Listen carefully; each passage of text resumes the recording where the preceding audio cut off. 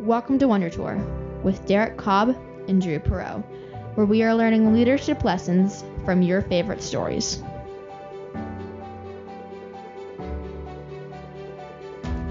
Hi, I'm Brian Nutwell. And I'm Drew Perot. And we're on a journey to become better leaders by touring fantastic worlds and inspiring lore by going on a Wonder Tour. We connect leadership concepts to story context because it sticks to our brains better. You can find out more at wondertourpodcast.com. This episode is part 2 of Indiana Jones and the Last Crusade. In the last episode, we talked about how to navigate uncertainty or how to navigate when you don't have the full map.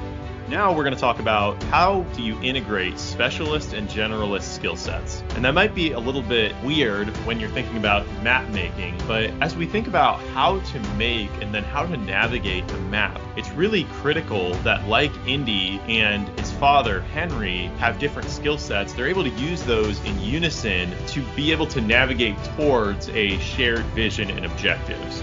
So Dr. Jones, or Henry, has more of a specialist skill set as an archaeologist. So his expertise is in convergent thought, driving towards a solution to a problem or an answer to a question. Whereas Indy, also an archaeologist, has a different skill set entirely. His skill set is more of a generalist. He does well in uncertainty. Given a situation where the variables are constantly changing, his divergent skill set is all about quickly adapting and solving the problem. To be magnanimous leaders, we have to be able to shift between that specialist and generalist skill set. Otherwise, when we get to the test, or in Indy's case, the trials at the end of the movie, we're not going to have the ability to pass all 3 tests and complete our objectives.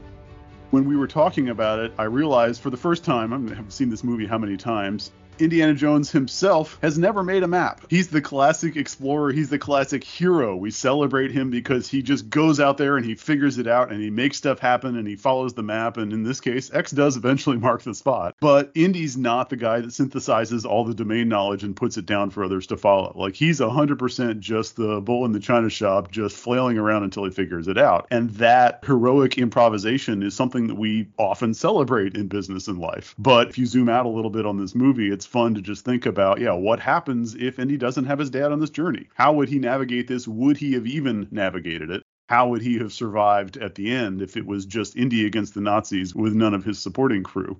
It might be a very different story. So what do you think? How would that go, Drew? Oh, so we're jumping right into the what if here, right? What if Indy doesn't have his dad on this journey? How does he navigate on his own?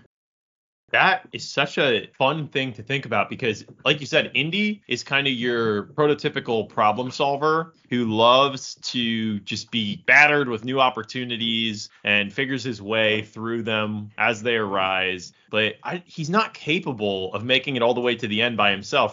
I empathize with Indy here because I tend to operate a little bit more in the uncertainty. I like to be in that spot where it's not clear what's going to happen next. As an example, I don't mind being put on the spot for public speaking. Weirdly, I don't mind presenting other people's material, even if I've hardly seen it. If I understand the narrative, I'm like, yeah, just put it in front of me. I'm happy to present it. I'm all about the vision and the mission, so I'll make sure that is what gets through to people. But when it comes to actually achieving results, that's not going to be enough. We need the specialist personas who can come in and answer specific questions. So to me, what happens without this? I think Indy ends up just going home, right? There's an involvement with the Nazis, and he has some stake in that. But without having the specialist who can make those snaps in between the different pieces of the map or in between the different models, I just don't see how Indy has the drive to, even with the mission, to be able to continue, because he just you reach a bridge that's too far to cross and you're just like, well, I've looked to the left and I've looked to the right and I don't know how to cross it. I don't want to give up, but there's other problems for me to solve. So yeah, absolutely. And that's, Indy is he's only involved in this in the first place because of the relationships, right? He's not in it initially because he's super excited about hunting down the Holy Grail. He's like, that's somebody else's thing. Like, that's my dad's thing. You're talking to the wrong Dr. Jones. He's in it to save his dad. It's only halfway through the movie at his crossroads moment where he decides to buy into the bigger mission. But even then, exactly like you said, he's got the explorer skills. He's got the improvisational skills. Indy would be 100% comfortable doing an unscripted podcast. But He wouldn't spend 20 years studying something to know exactly the nuances and the lay of the land and the arcane domain knowledge to survive the trials. When he gets to the end, he's going to need Henry's voice in his head, and he's going to need all of the other characters that got him to that point to be able to successfully complete it. Yeah, I think to navigate as humans, we need to be able to integrate that specialist skill set and that generalist skill set.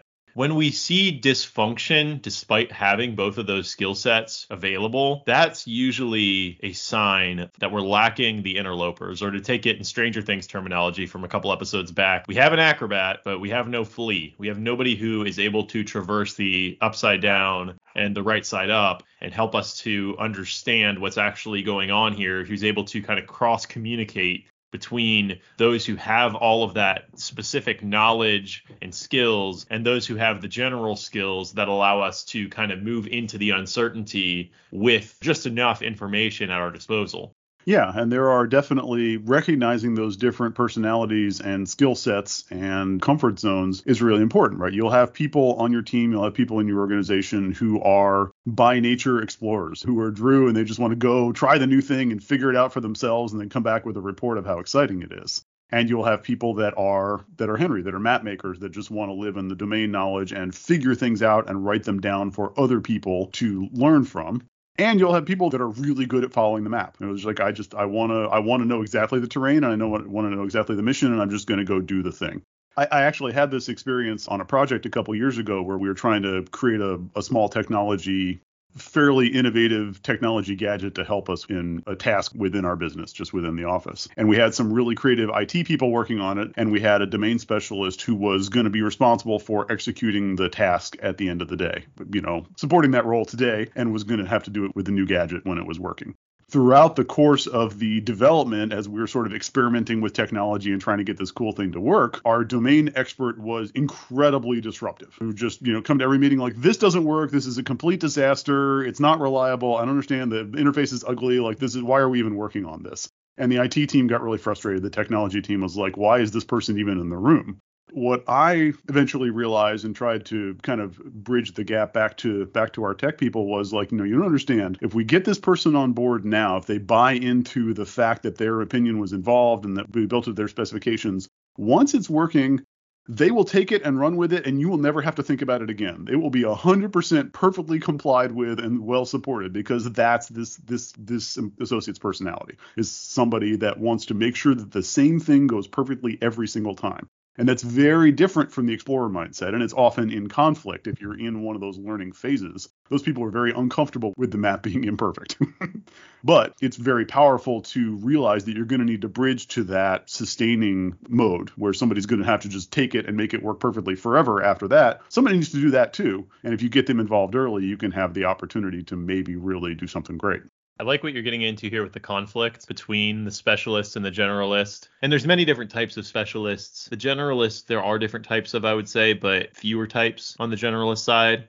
That conflict that's created between the two, if left unresolved, will just result, in my experience, in the generalists over here conjecturing about what could and should happen, and they're probably going the right direction. They probably have done a fairly decent job of putting together a map and trying to figure out how could we navigate the map, but they're not going to be able to do anything with the map, basically, because they need the specialists to be able to get between B and C, for example, right? Maybe they know how to get from A to B because that's more in our near-term horizon. But when we go to get from B to C, we need a specialist like Dr. Jones, who has the journal, is like, yeah, I've already figured out how to solve these trials potentially, right? No, and again, could he face the trials himself? Not necessarily, because if he goes and he faces the first trial there where he has to bow down so that the blade doesn't decapitate him, I don't think that Sean Connery is going to be able to make that cut. Like, he might bow too slowly because he's too pensive about it or something like that.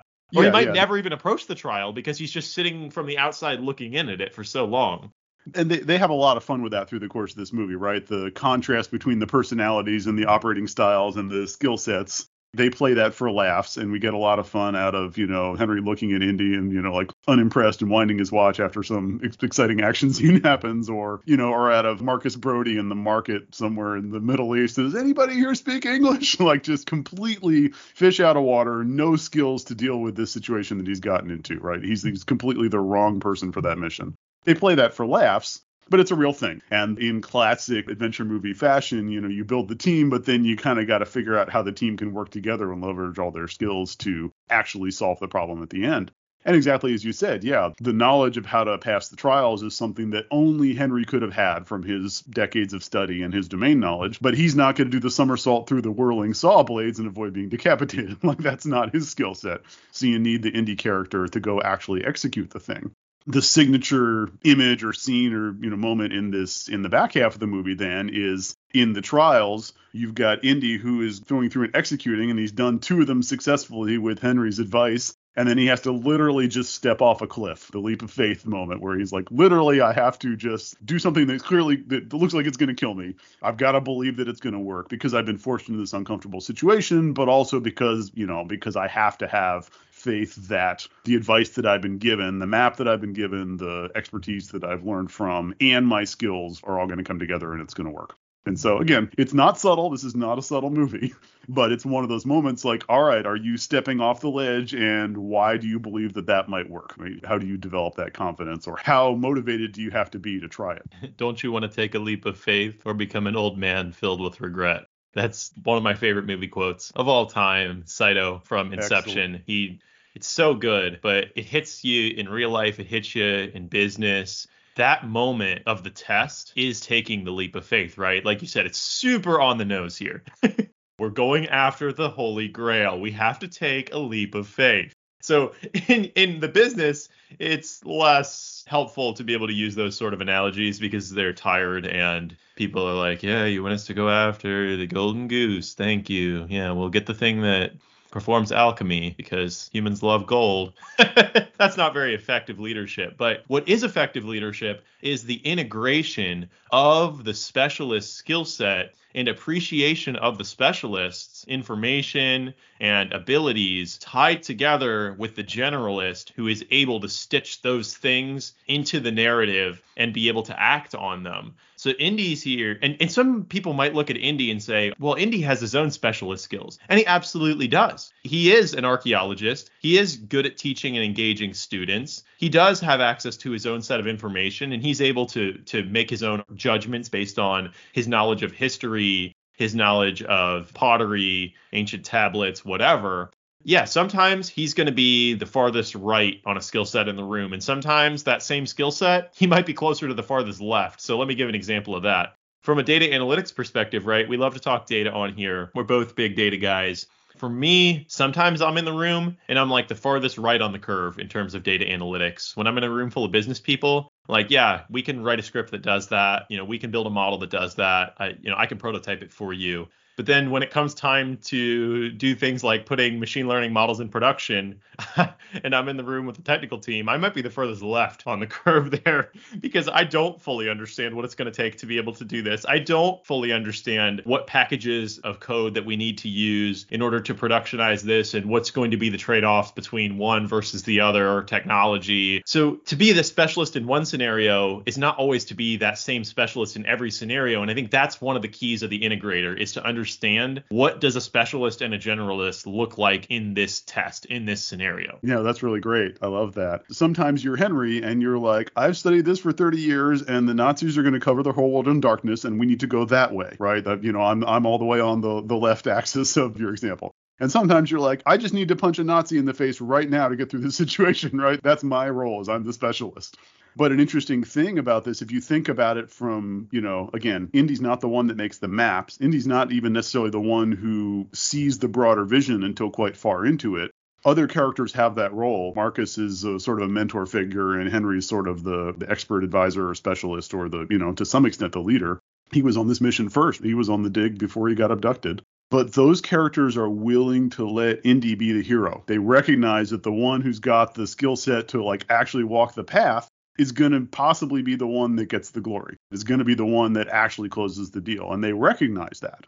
And that's also a challenge as a leader is, recognizing that if you understand the big picture, if you understand the mission, if you get everybody aligned around it, you collect the skill sets, you're going off it, somebody else may be the one that actually gets to stand up at the end of the press conference and talk about how successful it was. And that's a classic. That's a Sun Tzu quote from 2,600 years ago. When you succeed at something, that people will say they did it themselves. And it's so hard to figure out where that line is. For me as an integrator, I want to be the hero, and I prefer to be the person out front, being the spokesperson, casting the narrative, and then working with the technical team. And so in my journey of magnanimous leadership, it's been very humbling to constantly challenge myself to say, how do we put somebody else out in front? How do we make sure that even though somebody else might not have the experience to talk authoritatively or to be able to have the type of kind of influential voice here, how do we promote other people, like you said in the quote, to be able to do that?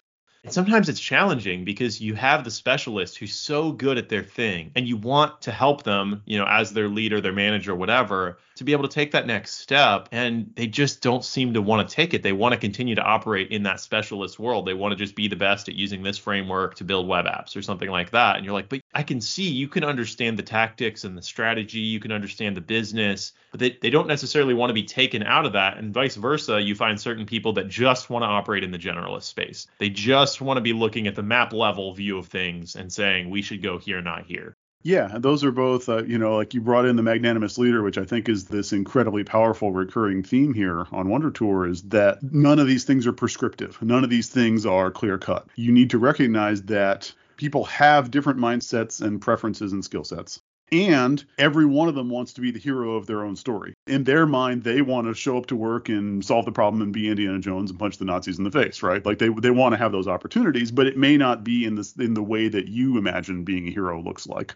And the other thing you have to keep in mind is that none of these things are static, that these people have the potential for growth and they have agency over what direction they grow in. And so managing these kind of continually evolving teams and giving them opportunities and not making it about yourself, but also not forcing people into situations that they won't succeed in or won't embrace. It's a dance. It's learning. That's exploring all by itself. That's one of the real challenges and joys of the magnanimous leader, is being able to put people in that position and being able to zoom out and understand the context of what it means. And like you said, keeping your options open. Yeah, one thing that I keep coming back to is, and again, only people who are on the journey will the world would think this is stupid, right? But the people on the Wonder Tour journey wouldn't, is I must become less. It's so challenging to think that way. Let me become less. But when you're talking about integrating the generalists and the specialists to be able to accomplish the mission and succeed on the journey, me becoming less as the magnanimous leader is part of the process. I want to be able to step back and let others step up to face the test. I don't want to have to face the test, because if I have to face the test every time, then when I'm gone, no one is going to be able to pass the test without me. It's absolutely critical that we equip others to be able to pass the test, which means we have to continue to provide integration and not just actually integrating the specialist and the generalist. And this is the hardest part, doing the real touchy-feely business.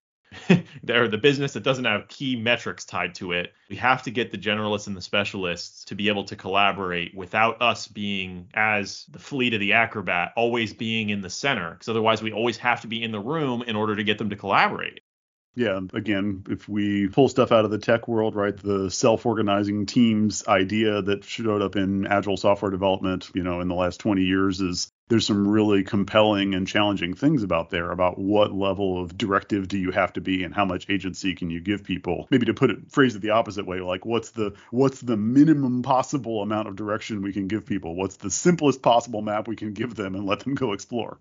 And again, a lot of that's just recognizing what situation you're in. If you're in a production environment where everything has to go exactly right, down to the second, over and over again for it to work, then you want to be very careful about where you allow people to explore. If you're in an environment where things are either not working at all or your entire job is to figure out the new things, then less structure and more organization around identifying and rewarding the exploration is maybe appropriate. So if we're trying to figure out some key takeaways from our journey through Indiana Jones and the Last Crusade here, I think if we take it out to the meta level, and this is Wonder Tour, so I think the expectation is that we're able to take it out to the meta level.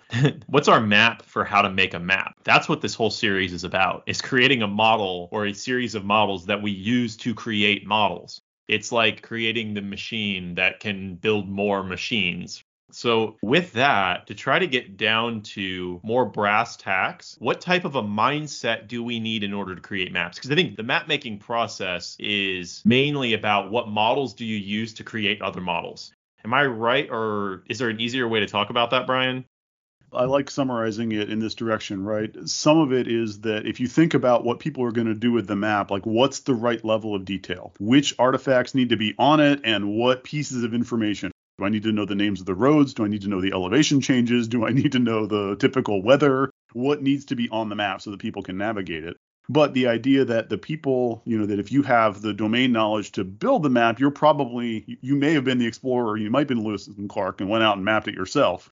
But the intention is that other people will use that to navigate. So you have to have some idea of what their uses are going to be. Like we talked about a little bit in the last episode, there's the entire range of very primitive maps that just have the Canyon of the Crescent Moon and the 3 roads that go to it, and we got to figure out what the city is. There's that map, all the way up to Google Maps, turn-by-turn navigation, infinitely variable levels of detail.